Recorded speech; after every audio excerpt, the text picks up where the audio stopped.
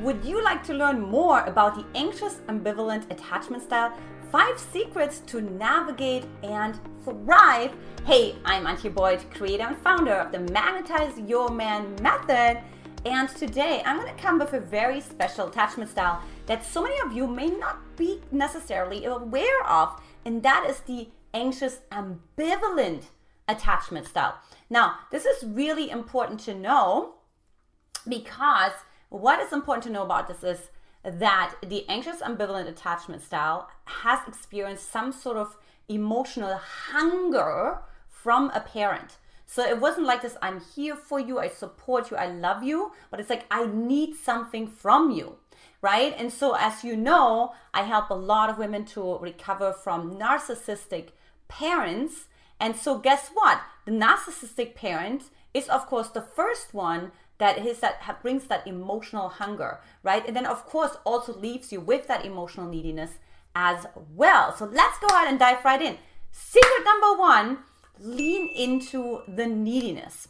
Now, I told you there's 2 parts. There's the needy part, that connection part, and then there's the avoidant part, which wants the freedom. So now let's work with the connection part first.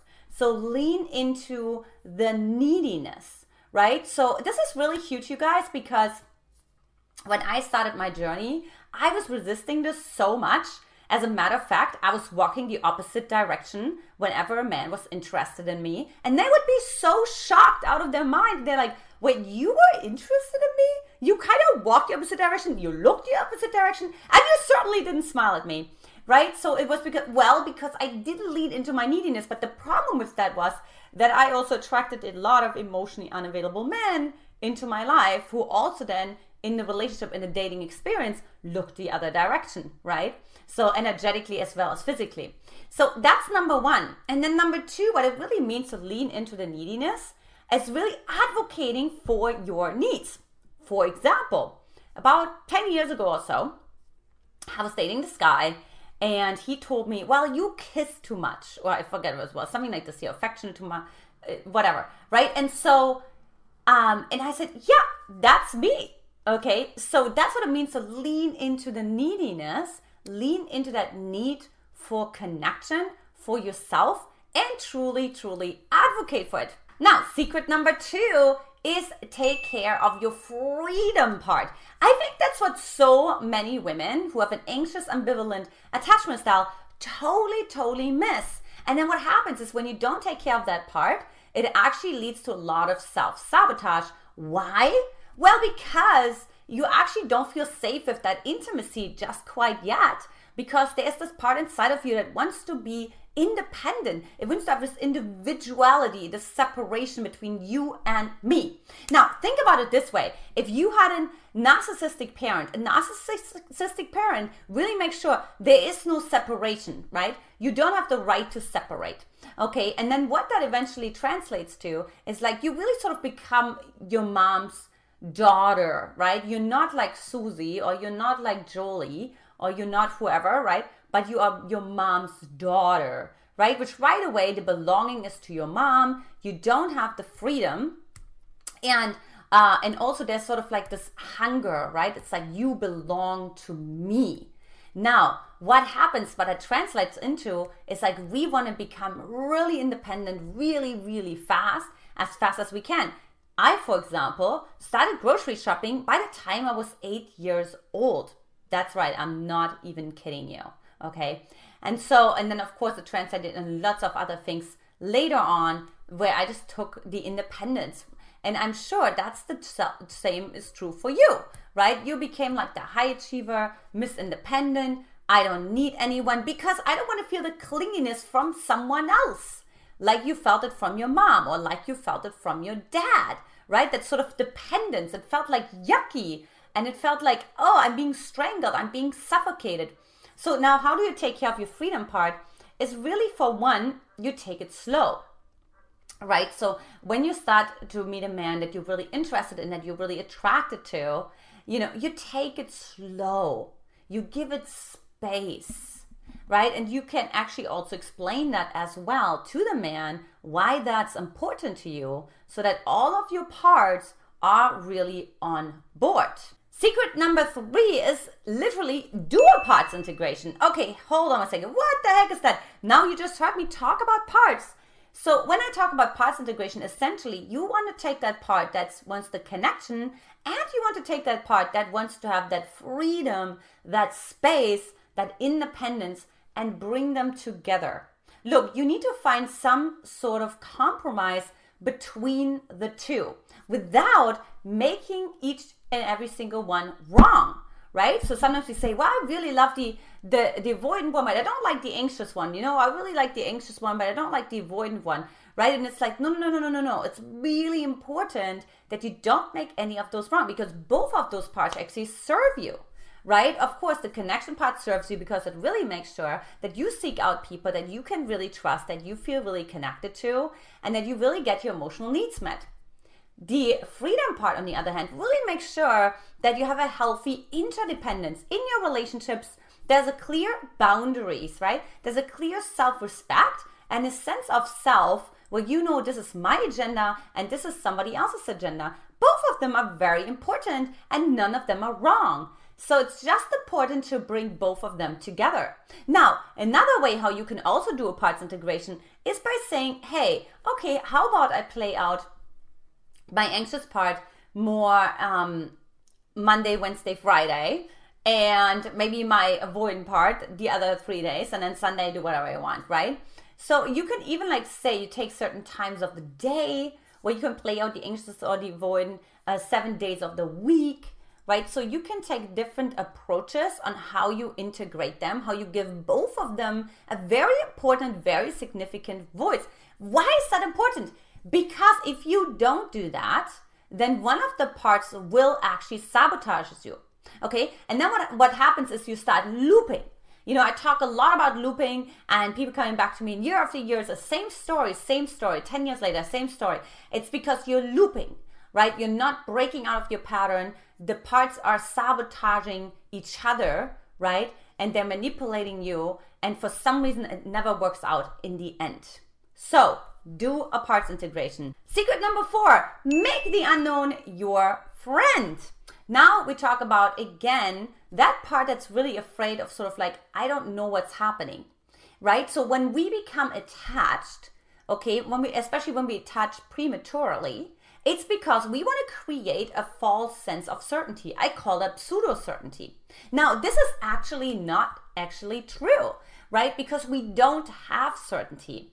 You know, so what happens oftentimes is like you have to see what is the relationship I have to the unknown, you know, and oftentimes when the women that come to me are in that place, lots of clients I work with, oftentimes, of course, they have a really helpless, a powerless kind of relationship to the unknown, and it gives them not really a sense of safety, of connection, and just really trust almost, right? They don't trust the unknown. They don't trust themselves within the unknown. And they certainly don't trust other people in the unknown.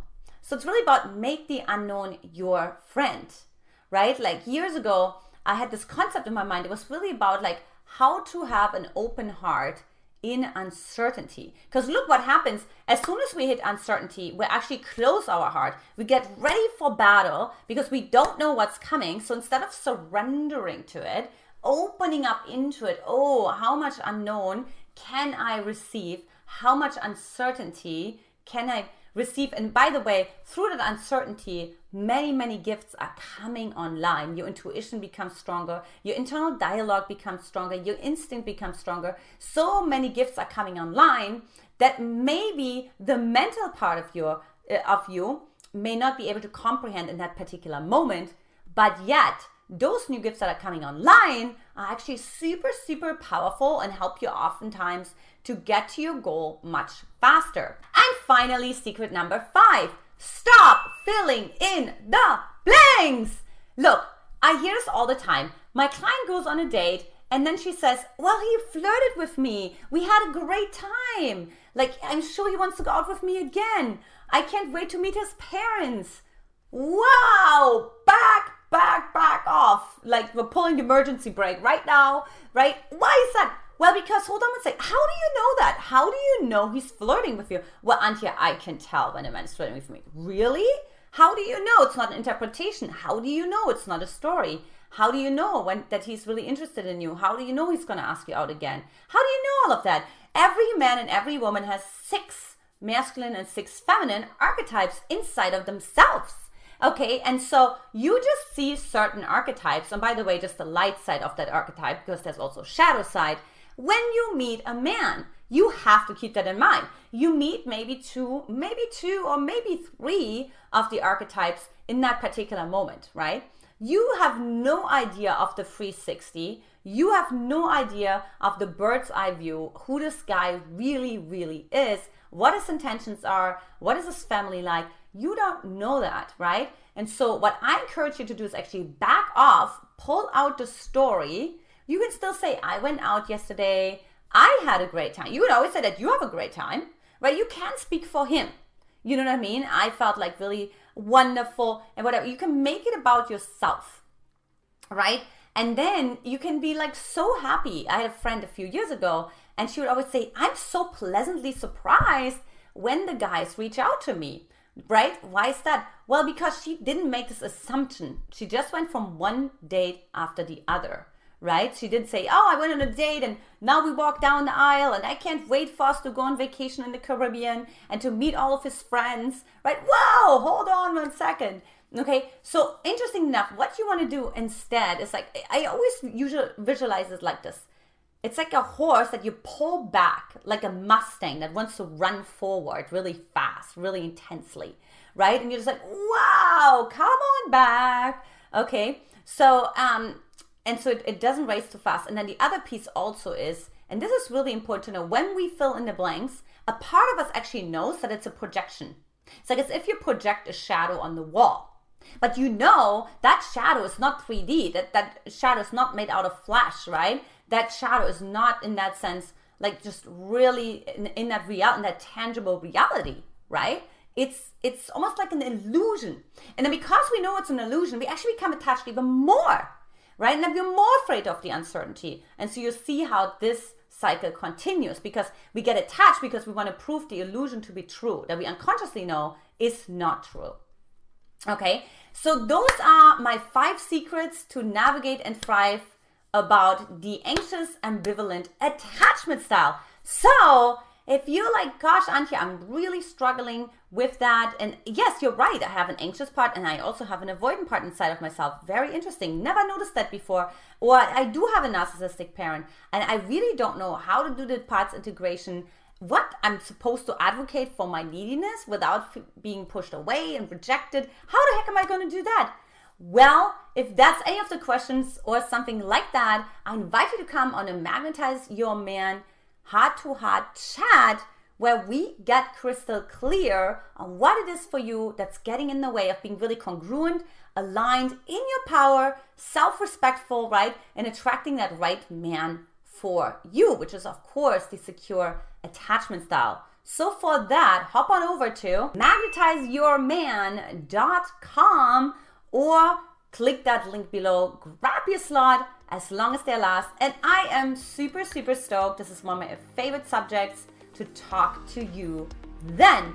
Much love. Take care. I'll talk to you soon. Mwah!